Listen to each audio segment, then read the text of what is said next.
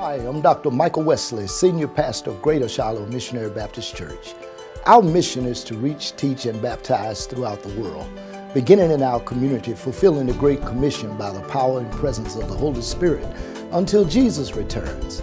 That simply means we're here to reach irreligious people and turn them into lifelong devoted followers of Jesus, equip them for a place of service in the church, and send them out on a mission for Christ in the world. We're glad you're with us today. I command blessings on you and your family today.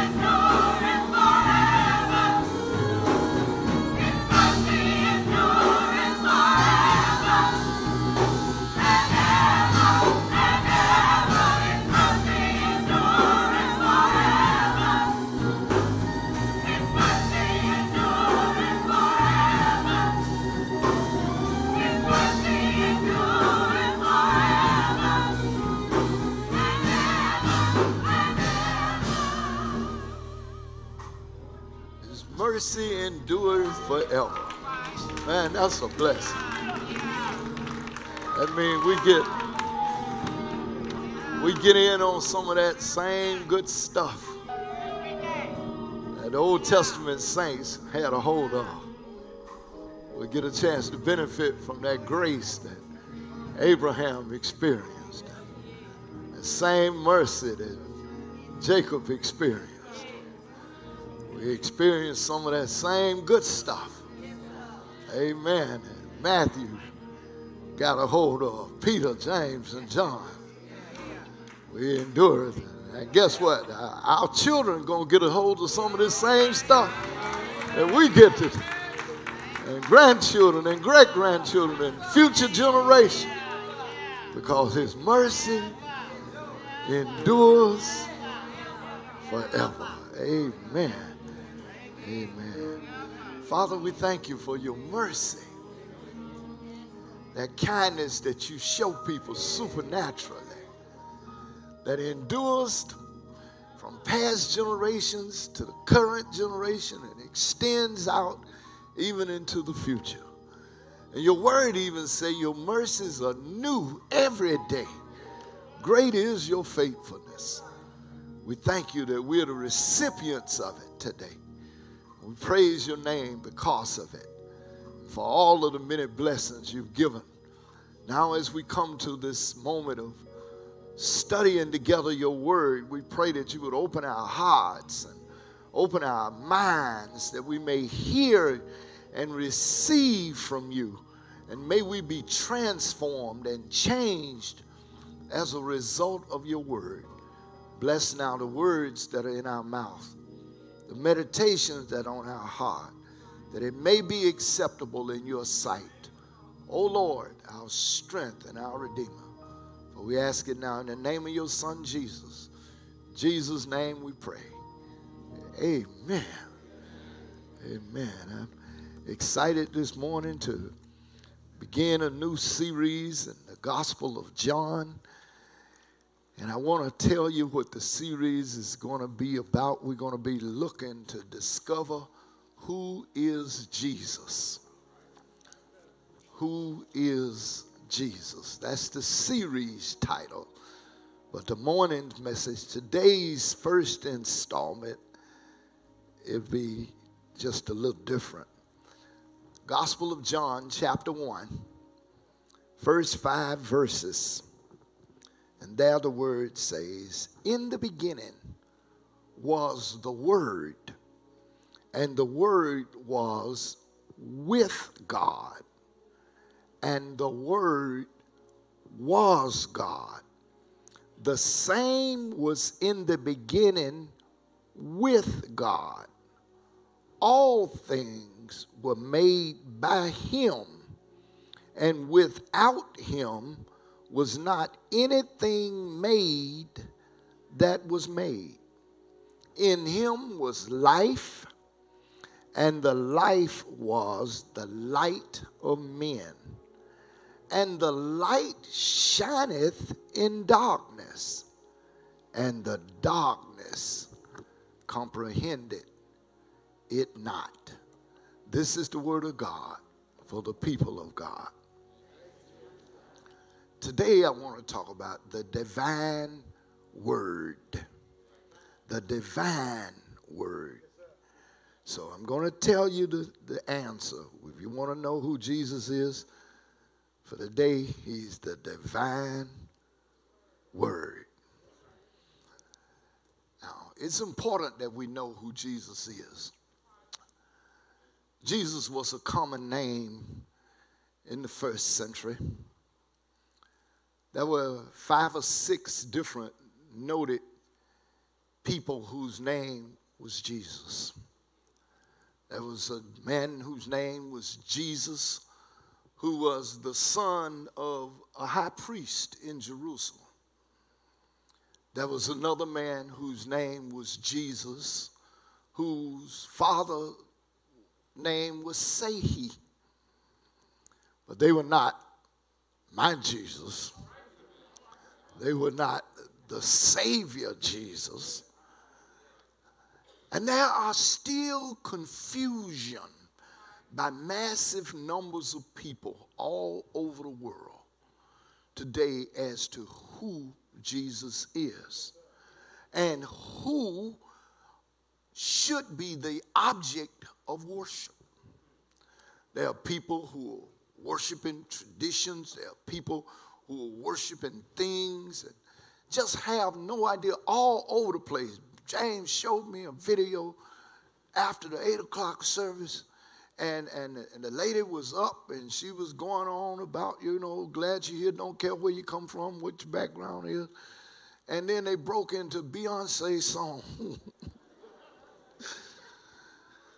I said, wow. And they call that worship. We need to know who Jesus is. And we need to know why we worship him and honor him. And as we do that, we'll be able to not guess about what we're doing or look around or be absent from the worship. We can be engaged in the worship because we understand who we're talking about and what we're talking about. As we open the Gospel of John, I think it's a little important to understand a few introductory comments about the Gospel of John and the writer John. John himself was one of Jesus' followers. He was one of the original 12. In the early days, he, along with his brother James, who was older than he was, were known as Boanerges, the sons of thunder. These boys had a temperamental problem. They were ready and willing to call down fire to burn people up. One day they were passing through a village and they saw a man who was making fun of Jesus. And James and John said, Lord, do you want us to call down fire and burn them up? They were a little self-centered. They even got their mother involved. went to the mother one day and said, go ask Jesus to do a favor that one of us can sit on your left hand and another could sit on the right hand. And so it took some temperament, it took some development to bring these men around. But over time, John's heart was changed. He perhaps had been the youngest of the disciples. And he records here in the gospel his purpose for writing. And you see the temperamental change that has occurred in him. His common vocabulary that is lifted up in the scripture, he uses the word truth 25 different times. He uses the word love 80 times. And he uses the word believe 100 times. And when you put it all together, John's purpose is that you might know the truth about Jesus so that you can have a love relationship with him and be saved from your sins and from hell and from damnation and from all of eternity. And so John writes that his purpose in writing all of the words that he writes is that you might have life through Christ. His central message in the book, the entire book, is that Jesus is God and that he became a human being. He became flesh and dwelt among us. And we beheld his glory as of the only begotten of the Father, full of grace and truth. So John here grew into the relationship of love. He's later known as the apostle of love. Not only does he write the Gospel of John, but he writes 3 epistles, 3 letters, 1 John, 2 John, 3 John, and he received and recorded the Revelation, which is the last book of the Bible. So this John is a man who grew from meager understanding to great compassion. And now he writes a gospel that is tailored different from the other 3 gospels. The other 3 gospels record the life and history of Jesus. John does not do that. 90% of what you will find in the Gospel of John is not recorded by Matthew, Mark, or Luke. Matthew, Mark, and Luke write what is known as the synoptic gospels, the synopsis of the life and history of Jesus. Nothing is written in John about the birth of Jesus. Matthew wrote that. Nothing is written about angelic visitation. Luke writes that. Nothing is written about the childhood of Jesus. Nothing is written about his early travels. Nothing is written about the parables that he spoke. Parables are earthly stories with heavenly meaning. And John is not trying to give us an earthly account of Jesus. Instead, he takes us to another dimension and shows us Jesus from a heavenly perspective. He wants us to see that Jesus is God. And so he uses in the opening chapter here the title of Jesus as the Word. Now, other gospel writers gave Jesus titles. As a matter of fact, Matthew said, you should call his name Emmanuel, which means God with us. Luke records, thou shalt call his name Jesus, for he shall be the Son of the Most High. Speaking of his deity, but John chooses a different title for Jesus. He calls him the Word. Listen at him. In the beginning was the Word.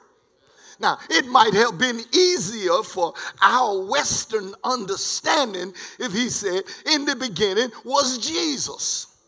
But he doesn't call him Jesus. He calls him the Word. The word was already an idea that was circulating in the Jewish culture. The word was in the Jewish, it's the word, should I say in the Greek culture, the word was logos. And logos meaning the mind, the impersonal nature that caused creation to come into being. But what John wants to do, he wants to show that this was not some impersonal creator. This is actually Jesus who became flesh that is the creator. So he calls Jesus the Word. So he says, look, in the beginning was the Word. And what he does here in this first two verses, he shows us three aspects of Jesus' life and who he is. He shows us that Jesus pre-existed with God. He shows us that Jesus self-existed with God. And he shows us that Jesus coexisted with God. And I think if we can see that, then we'll see that he is the author of life and the power of light. And I'm going to tell you those things and I'm going to let you out. Let's look first, because I think this is why we don't have the right view of who Jesus is, and therefore we don't think that he should be worshiped. If all Jesus is a baby that's born in a manger, we see those every day, so we overlook that. And we don't recognize him for who he is.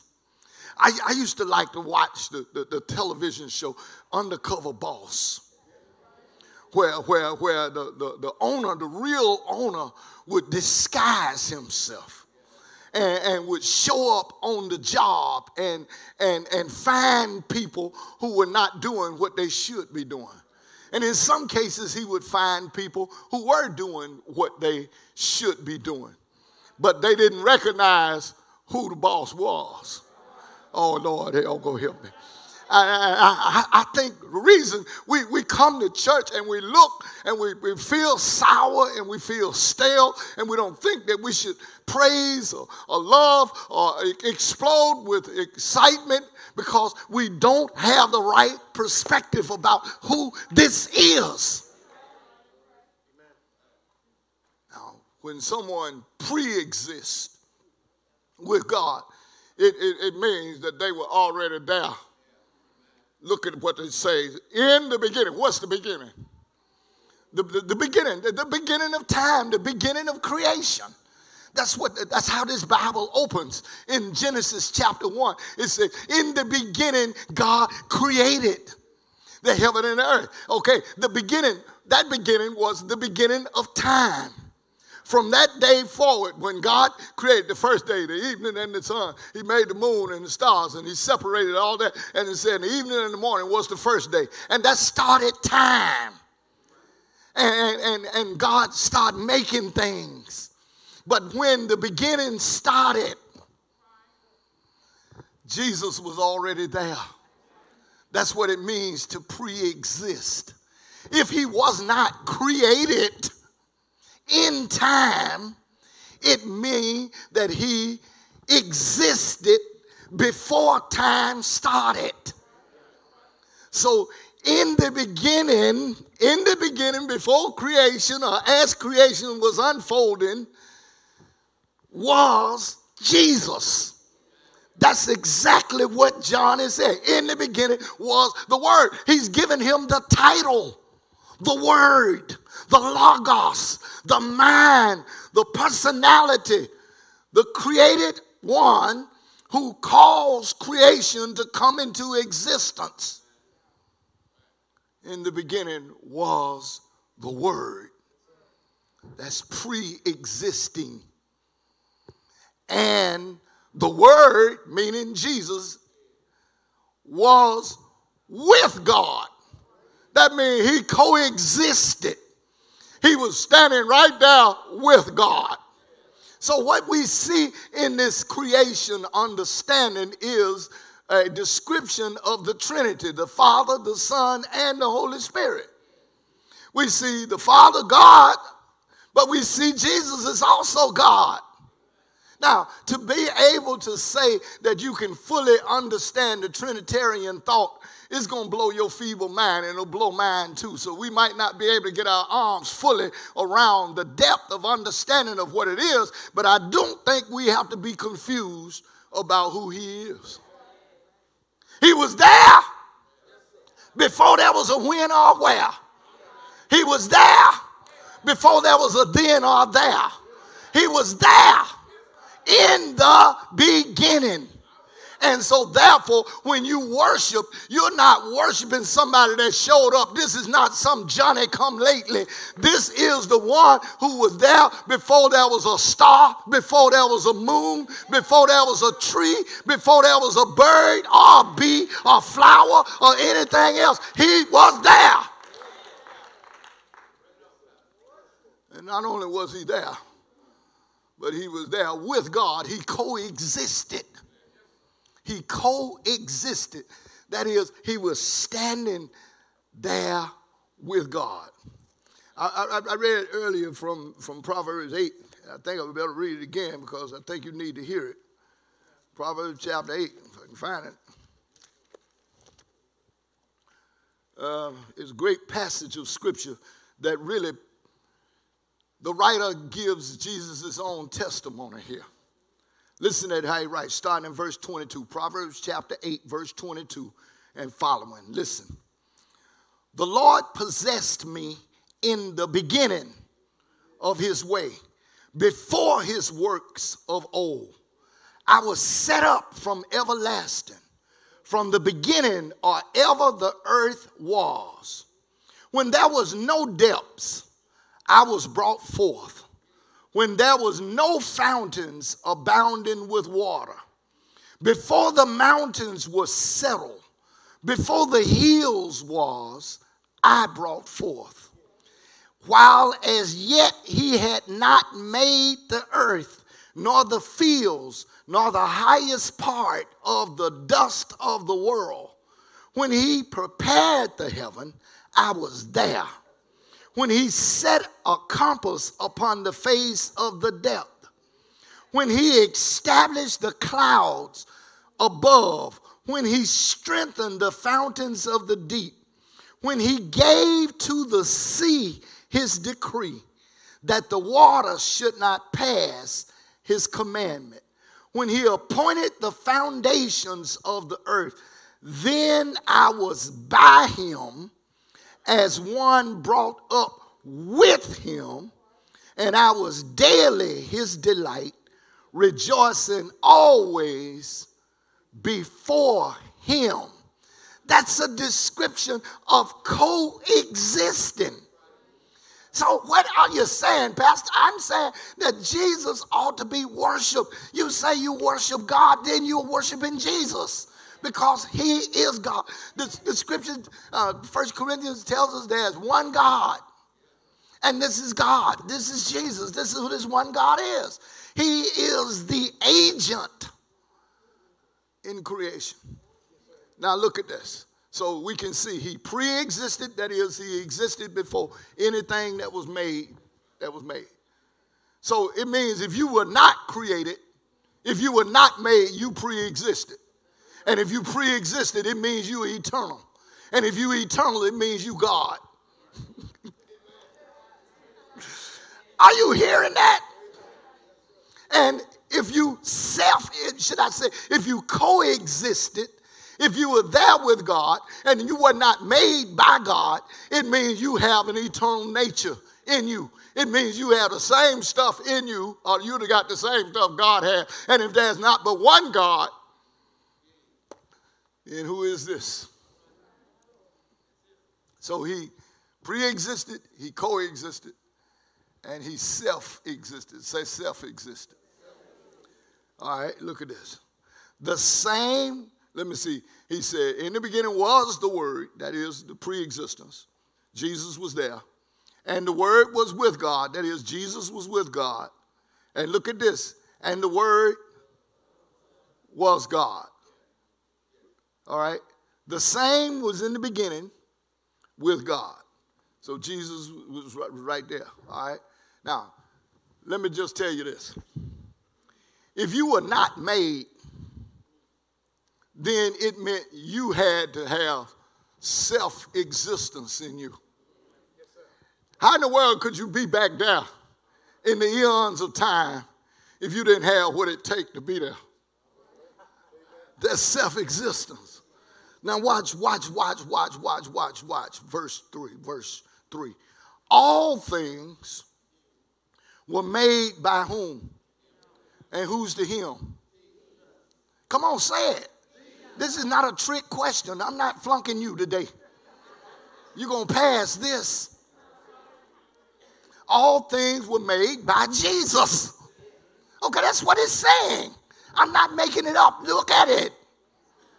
And without him, without Jesus, was not anything made that was made. So if he has the power and the ability to create, it meant he was self-existent. He was pre-existent, he was co-existent, and he is self-existent. He is God. So who then should we be worshiping? And I think if you would understand that, it will change your way of how you approach what we call worship. You know, we talk about Jesus like he's that boy down the street. Yeah, I know Jesus.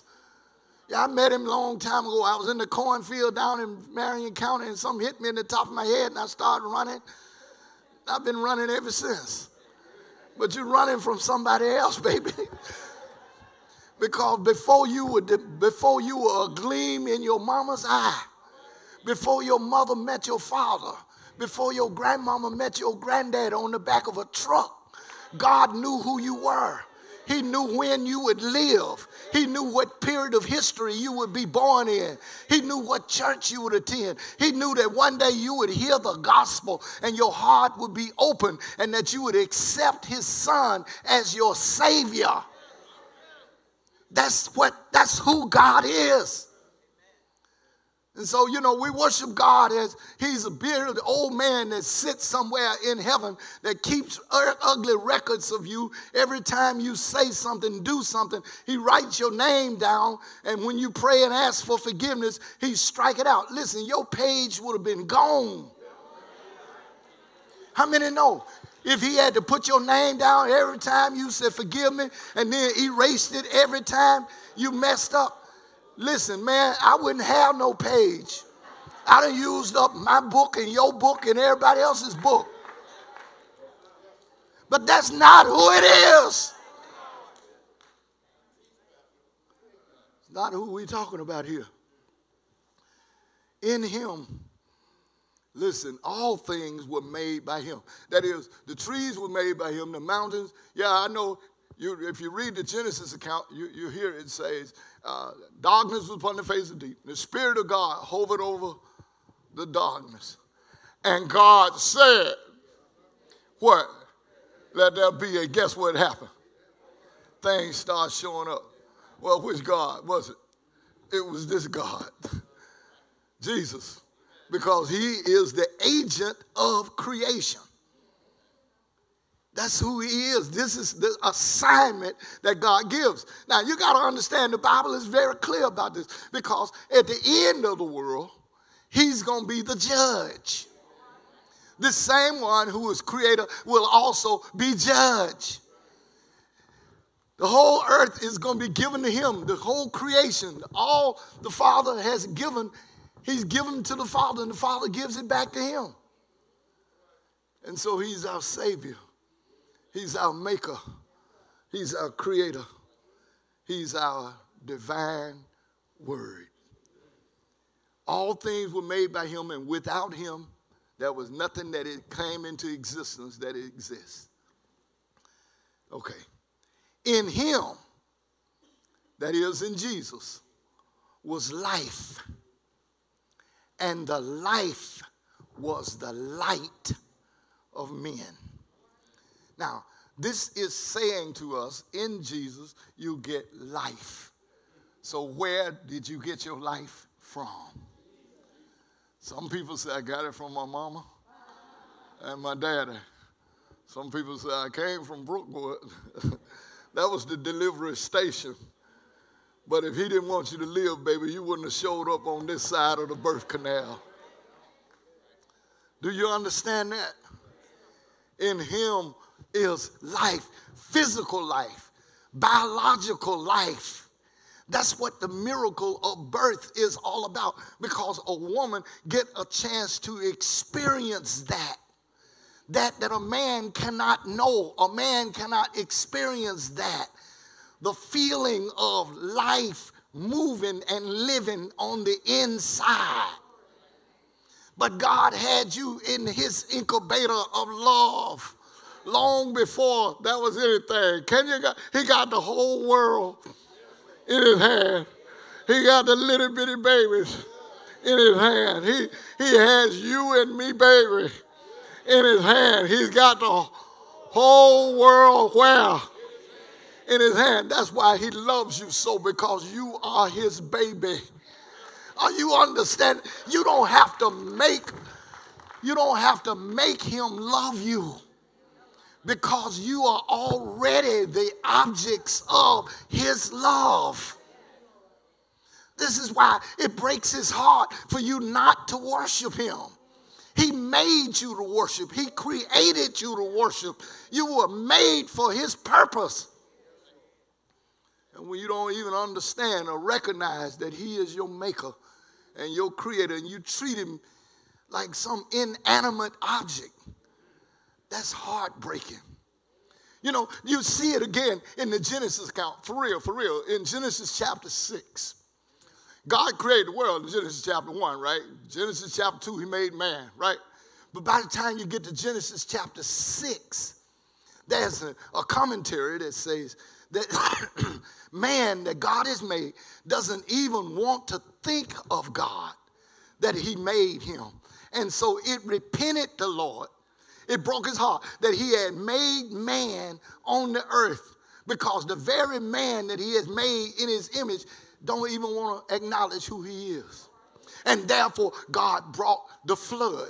But he said in Genesis chapter 8, before I destroy the man, I got to find somebody that I'm going to save. Somebody that I'm going to show mercy to. Somebody that I'm going to show grace to. And the Bible said, and Noah found grace in the eyes of the Lord. Come on, take his name out of the way and say, and Michael found grace in the eyes of the Lord. And say your name there. And you found grace in the eyes of the Lord, because your maker could have wiped you out. But instead, he chose to let you live and provided an ark for you to be saved in. And instead of it being a boat that floated on water, he's giving you the church. And when you come into the ark of safety, you are supposed to come here to worship the creator, the maker, the savior, the giver, the sustainer of life. And that's why we can't worship. That's why we half worship. That's why we don't want to worship, because we don't understand who we're dealing with. Look at it now. In him was life, and the life was the light of men. Life and light are two of the same thing. Life is what you have in you. The manifestation of the revelation of the spiritual life is called light. See, before you know the word, you are in darkness. But when you come into the light, when your light go on, when the revelation of who God is comes on, then you have been born again. You have been born again, not physically, but born from above. Now you have received the second thing that he came to give. Came to give you life. And Jesus said, I have come that you might have what? Life, and have it a little bit. Have it in bitty portions. No, that I came that you might have life and have it more abundantly. He wants you to have that abundant life, but you can't have that abundant life until you get the light, until the revelation of who he is on. And once the light is on and you realize who you are and whose you are, you don't mind giving him praise. Are you following that? Now let's look at light, because Jesus is light. We'll talk about that next time. But it says, in him was life, and the life was the light of men. And the light, meaning Christ, shineth in darkness, and the darkness comprehended it not. Now, that word comprehendeth, in the English language, we know that comprehend means to understand. But that doesn't really fit there, because that's not what it's really saying. He's not really saying, and the light shineth in the darkness, and the darkness understood it not. That's not what it's saying. The original Greek word there for comprehendeth meant to pounce on, like jumping on something with 2 feet, with the expectation that when you jump on it, you're going to overcome it. You're going to overpower it. That's the whole purpose of jumping on something, so that you and your weight can overpower what you pounced on.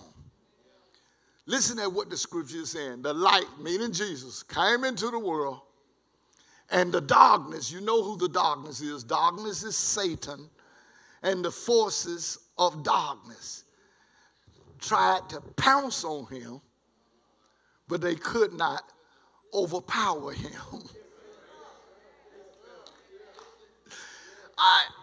Are you hearing that? Listen, and you know that it's true now that darkness cannot overpower light. The truth that we know is that light always overpowers darkness. If we turn the lights off in here and we pulled out our cell phones, and immediately the light of the phone would chase the darkness away.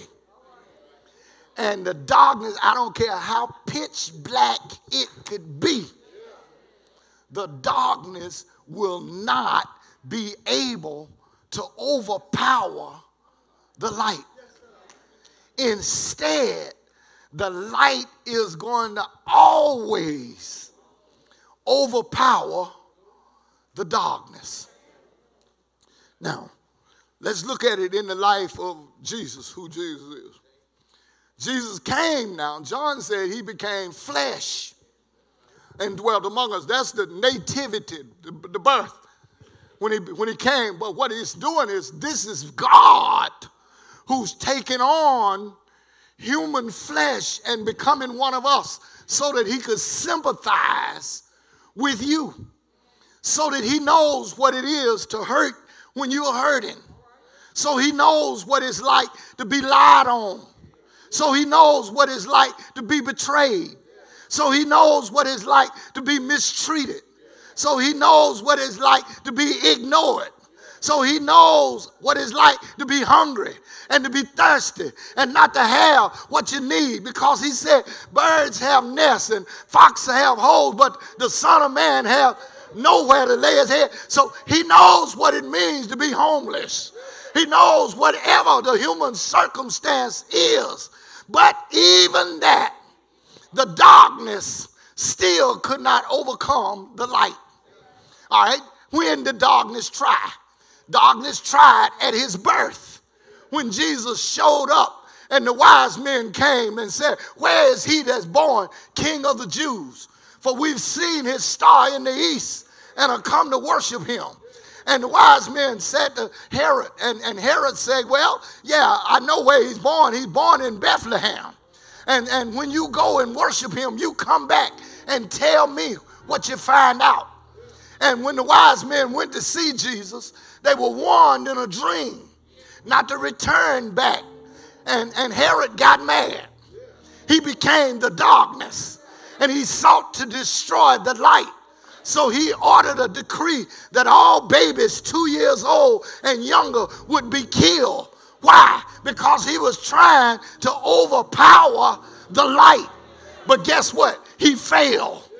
When Jesus grew up and he became of the age of 30, and he went down into the baptismal pool and was baptized by John. Come here, let me show you the Trinity.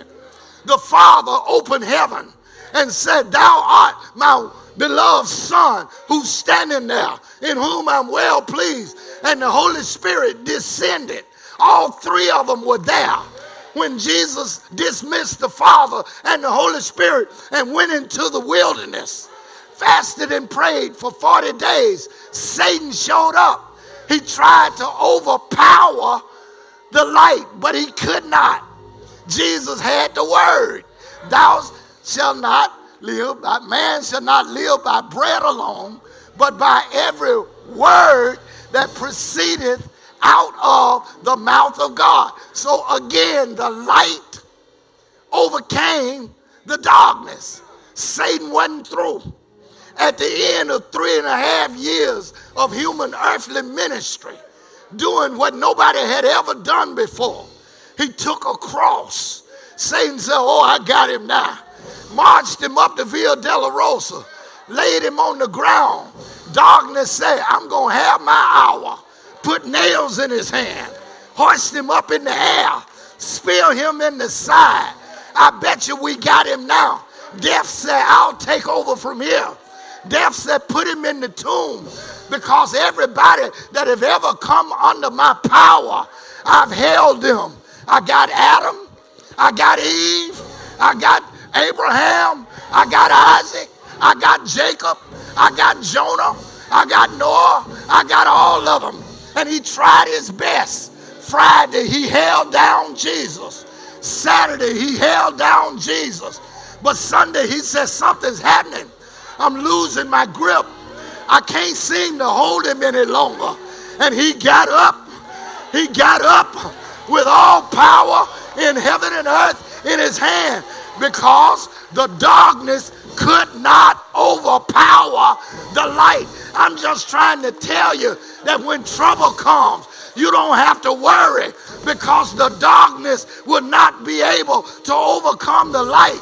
When sickness comes, you don't have to worry, because the darkness will not be able to overcome the light. Whatever it is, God will rescue you, because he has the power, and he is the light. He is the divine word of God.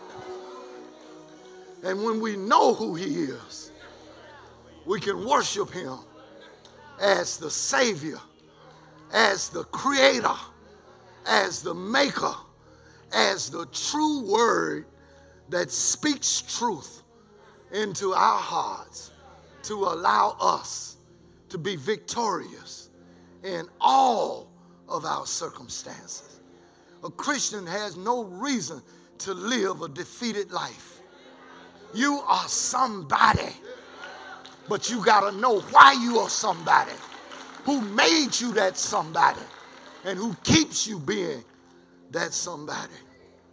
And so therefore, man, listen, sometimes we just need to just ask God, just breathe. You are the air, I breathe. You just need to just worship. You just need just sometimes to just stand in his presence.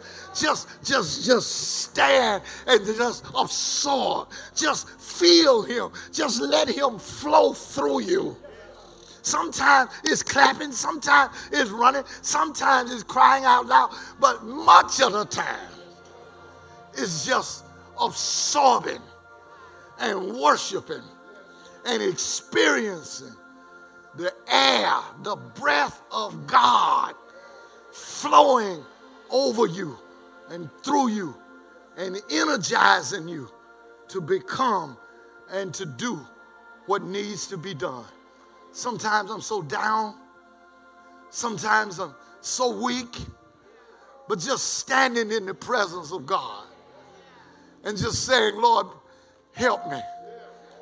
Just breathe on me. Just let me just feel your closeness. Let me just feel your presence. Your Holy Spirit, your holy presence, your holy word given to me. And that's what I want us to do now. I just want us to worship. I just want us to worship. I want you to think about Christ who was pre-existent. I want you to think about the God who was coexistent there. I want you to think about the one who is self-existent, is the one who has made you, who is the one who has saved you, who is the one who lives in you, who is the one that loves you and blesses you and takes care of you and wants you as his own.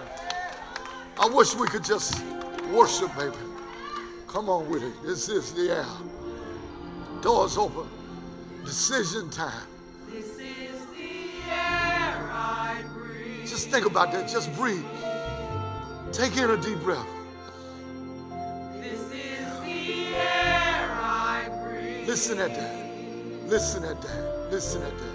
Your holy presence. That's the presence of God. That's where worship is. Living. Where is it? Living in me.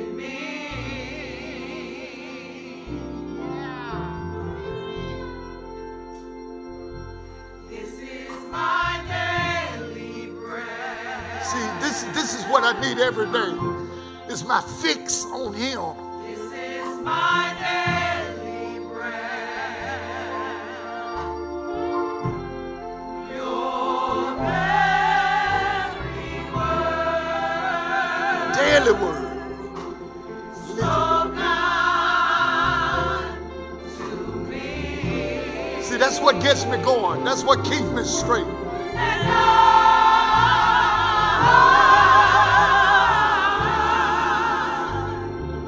I'm desperate for you. See, I'm desperate for God.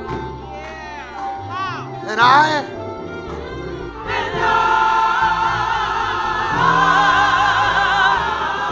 lost. I'm lost without you.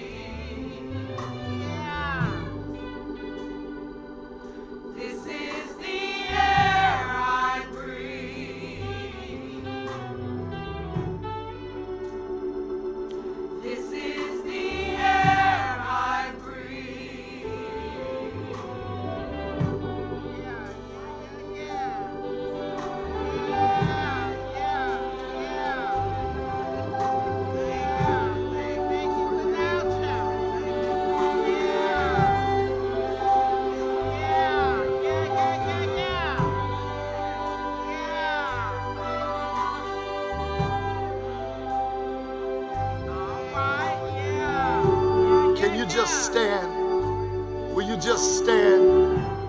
Will you just stand all over the building? Now, I want you to just lift your hands. Just lift your hands. Don't worry about it. Nobody's looking. Nobody cares. This is a God moment.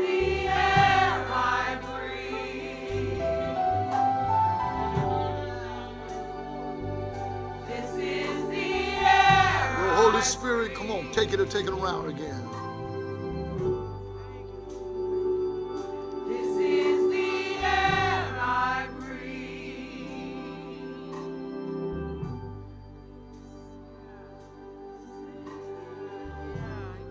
I just want you to feel the God's presence.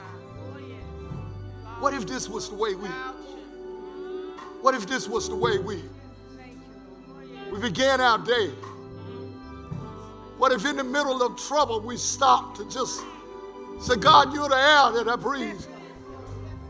You're my daily word spoken to me. Oh God, help us today. We're desperate for you. We're lost without you. We can do nothing without you, but with you we can do all things through Christ who gives us strength. Bless us today. Bless us now. Renew our understanding. Open our minds. Open our hearts. Help us to reach out to you. Help us to feel you. Your nearness, your closeness, your love for us.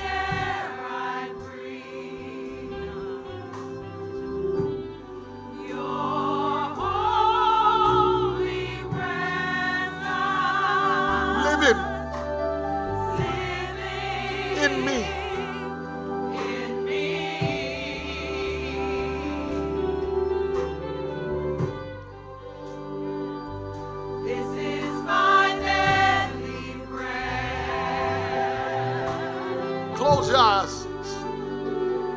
This is my daily bread.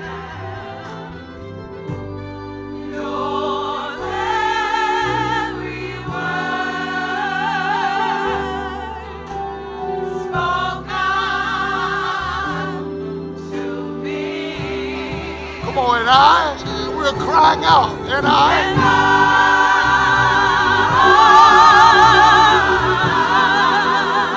desperate. I'm desperate for you. And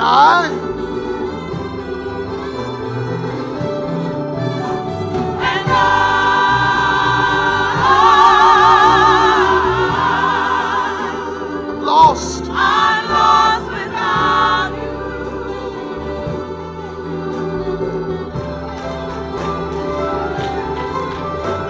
And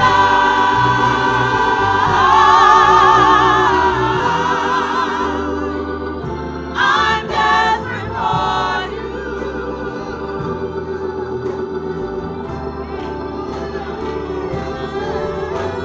And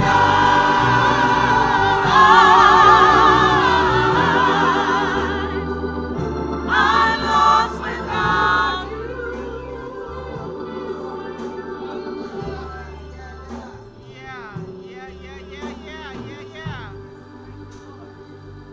This is the air I breathe. Just the very air, just the very presence, God. This This is your moment. This is your place. This is your time, God. We're your people. We can't do it without you, but we can do it with you. Thank you, Lord. Thank you, Lord. Thank you. Thank you. Thank you, Jesus. Thank you, Lord. This is the air Thank you. I breathe. Can you just praise him? Can you just praise him? Can you just tell him thank you? Can you just... Oh, God. Hey friends, this is your friend again, Dr. Michael Wesley, Senior Pastor of Greater Shiloh Missionary Baptist Church in Birmingham, Alabama. And I'm back again to talk about this book. We've introduced this book to you before, and we want to tell you a little bit more about it today. We want to talk today about the impact that materials can have. All of us are impacted by something. We're impacted by experiences. We're impacted by things that we have heard and seen and experienced in our life. And this book really shares a lot of the impact that has been made in my life through 48 years or 45 years of being married, 50 years of being with the same lady. And I tell you, when I first got married, there were a lot of things I just did not know. But over the years and over the times, I've gained tremendous insights. And I've written down those insights and made them available in this book. Friends, in addition to the book that we have been discussing, So You Want to Be Married, I've also been fortunate enough to share insight and impact through other books that we have written. The first book that we ever wrote was When God Changes a Church, It Becomes the Church for the Unchurched.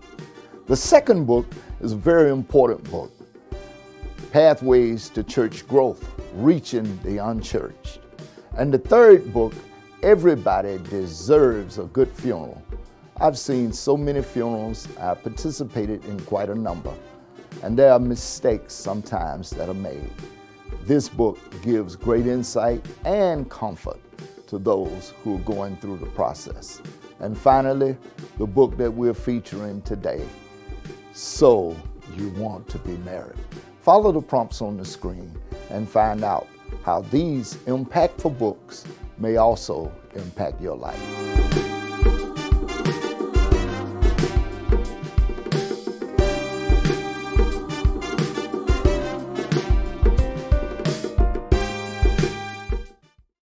Friends, this is Michael Wesley, Senior Pastor of Greater Shiloh Missionary Baptist Church in Birmingham, Alabama. We really appreciate all of the love and support that you have shown to us through these broadcasts. We've been hearing from people and our friends all over, and we want you to pray about being a supporter and a prayer partner and a supporter of this television ministry.